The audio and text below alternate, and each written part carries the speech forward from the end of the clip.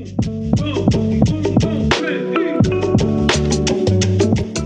welcome back to the Greenhouse Podcast, conversations to cultivate dynamic growth. We're in the fourth teaching in a great series I'm just loving entitled Life-Giving Discipleship, which is so important. Great. Welcome to the greatest woman I know. How are you? I'm good, thank you. And we're in the fourth teaching, as you just mentioned. So far we have been through an introduction to life-giving discipleship in our first episode, and I encourage you to go back and listen to these if you haven't yet. Our secondly, we talked about engaging people and culture. That's right. Last episode, we talked about establishing people into biblical foundations. So important. And today we build upon those foundations that has been laid for these disciples of Jesus, and we're going to talk about equipping believers to minister. So Isn't powerful. that exciting? Equipping believers to minister. That's right. That's you, Once again, that's this me. is making disciples. So we're engaging the lost. We're establishing them in foundations, but it doesn't stop there. So They you're keep on talking growing. about even someone who's just been saved. Absolutely. We're talking about now beginning to equip them to minister. That's right. And that's our role as people who are disciplers, that we engage people, we see them engaged in biblical foundations, but then we begin to equip them to minister themselves. Wow. That's right. So Ephesians 4:11 says, "So Christ himself gave the apostles, the prophets, the evangelists, the pastors and teachers to equip his people for works of service, so that the body of Christ may be built up." So good. Because of our performance culture, we have a performance-driven culture. We often have little tolerance for the messiness of the equipping process because it's messy. Yeah. We do church as if it was only for professional ministers that should do the ministry. However, the biblical job description for professional ministers, apostles, prophets, evangelists, pastors, and teachers, is to equip believers, every believer, for ministry, then get out of the way. Wow. So is there any wrong thinking when it comes to believers becoming ministers? Well, here are three popular discipleship myths propagated by thousands of well-meaning pastors, professionals, religious leaders that have paralyzed and imprisoned millions of believers all over the world. Could you mention the first myth for us? So the first myth says, "My pastor's primary role is to minister to me." This is the myth of mentoring. This myth causes church people to demand that pastors spoon-feed them and meet all their spiritual needs, turning pastors into spiritual pseudo-superheroes and regular Christians into passive spectators at religious shows. Although we believe in and nurture one-on-one discipleship and coaching, yes, we do. This is not a substitute for personal ownership and responsibility of the Christian to minister to others. Wow. So the second myth says, "I am not yet ready to be used by God." That's right. Which we've all said many times. Absolutely. This is the myth of ministry. This myth convinces people they don't pray enough, aren't mature enough, don't know enough Bible verses, have too many past sins, and are too young or too old to engage in ministry. Wow.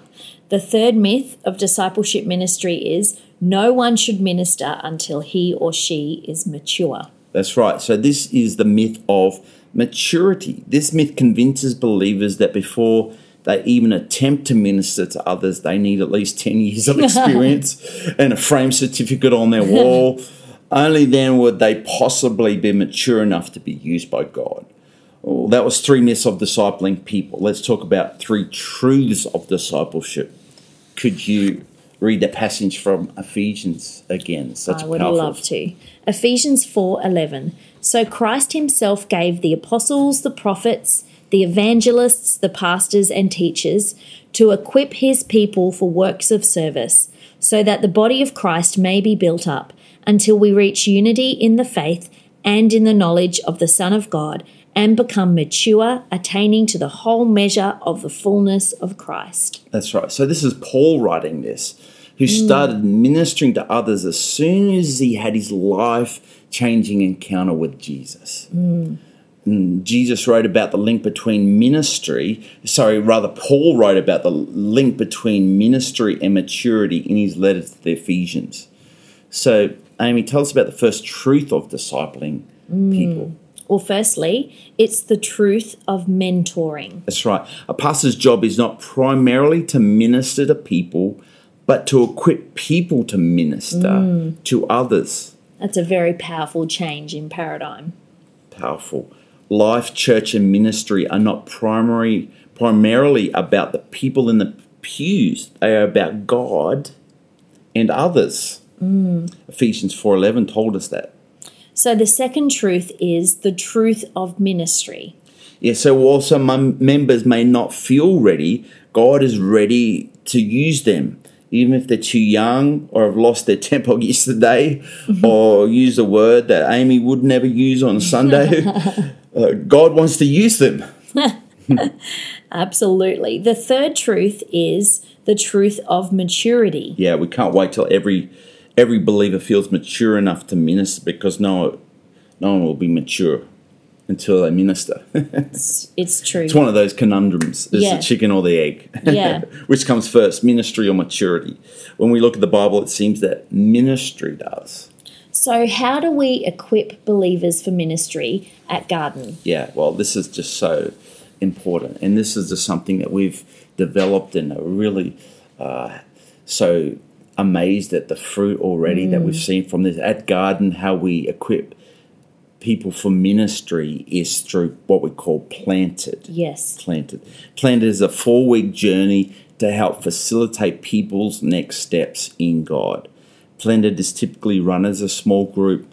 Planted will assist to equip people to become ministers. So I'm just so excited about this thought that really was birthed once again in the Reformation.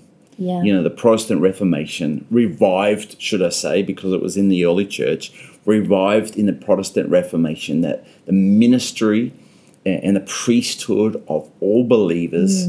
And so our part in this discipleship process, engaging the lost, establishing them in biblical foundations. But then from there, we don't want to skip the foundations. We don't want them to go from, being saved and then straight into this, without the biblical foundations, straight into ministering for Jesus without knowing Jesus. Yes. But nevertheless, it's very important that people understand that they are saved and they are called to a holy purpose. Yeah. That's the part of this process, is that equipping people to become ministers, which is such a powerful, powerful thing. So let's break this down for a second. So I'm a young person. Yes. I'm a 22-year-old university student here on the Tweed, attending Southern Cross University. Yeah. And I really have a heart. I want to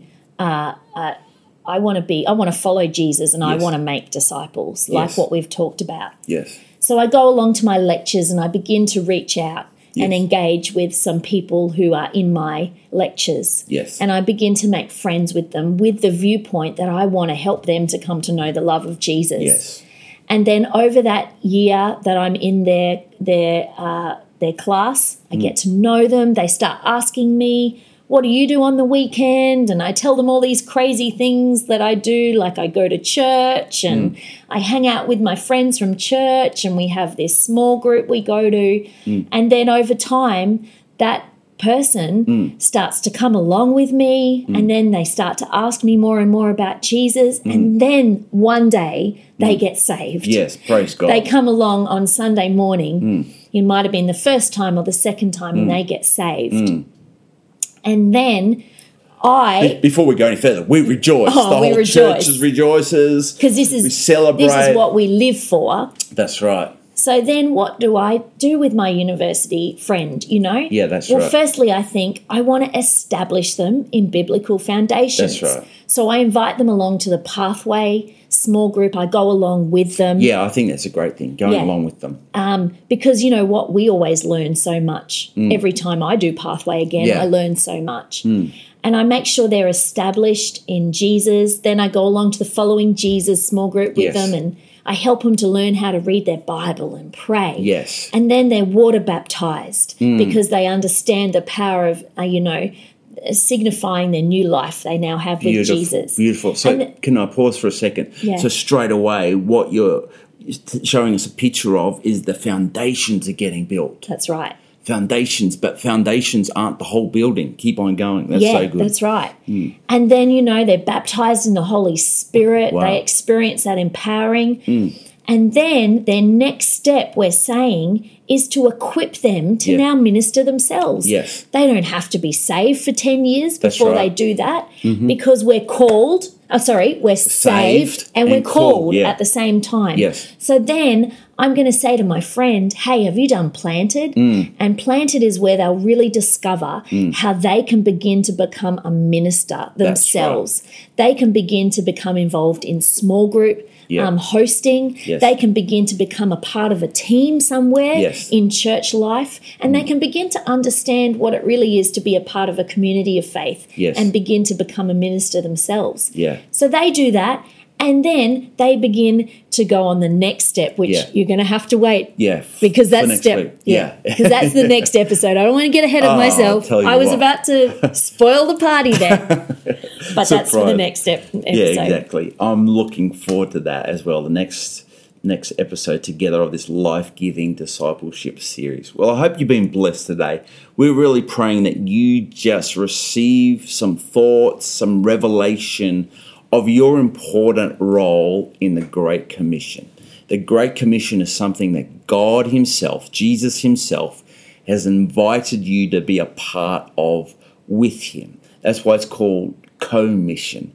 It's not just you working for him, it's you co-laboring with Christ. The power of the Holy Spirit, the power of the Word of God, you alongside of other people, together arm in arm, hand in hand, laboring for kingdom purpose, which is just so, so amazing.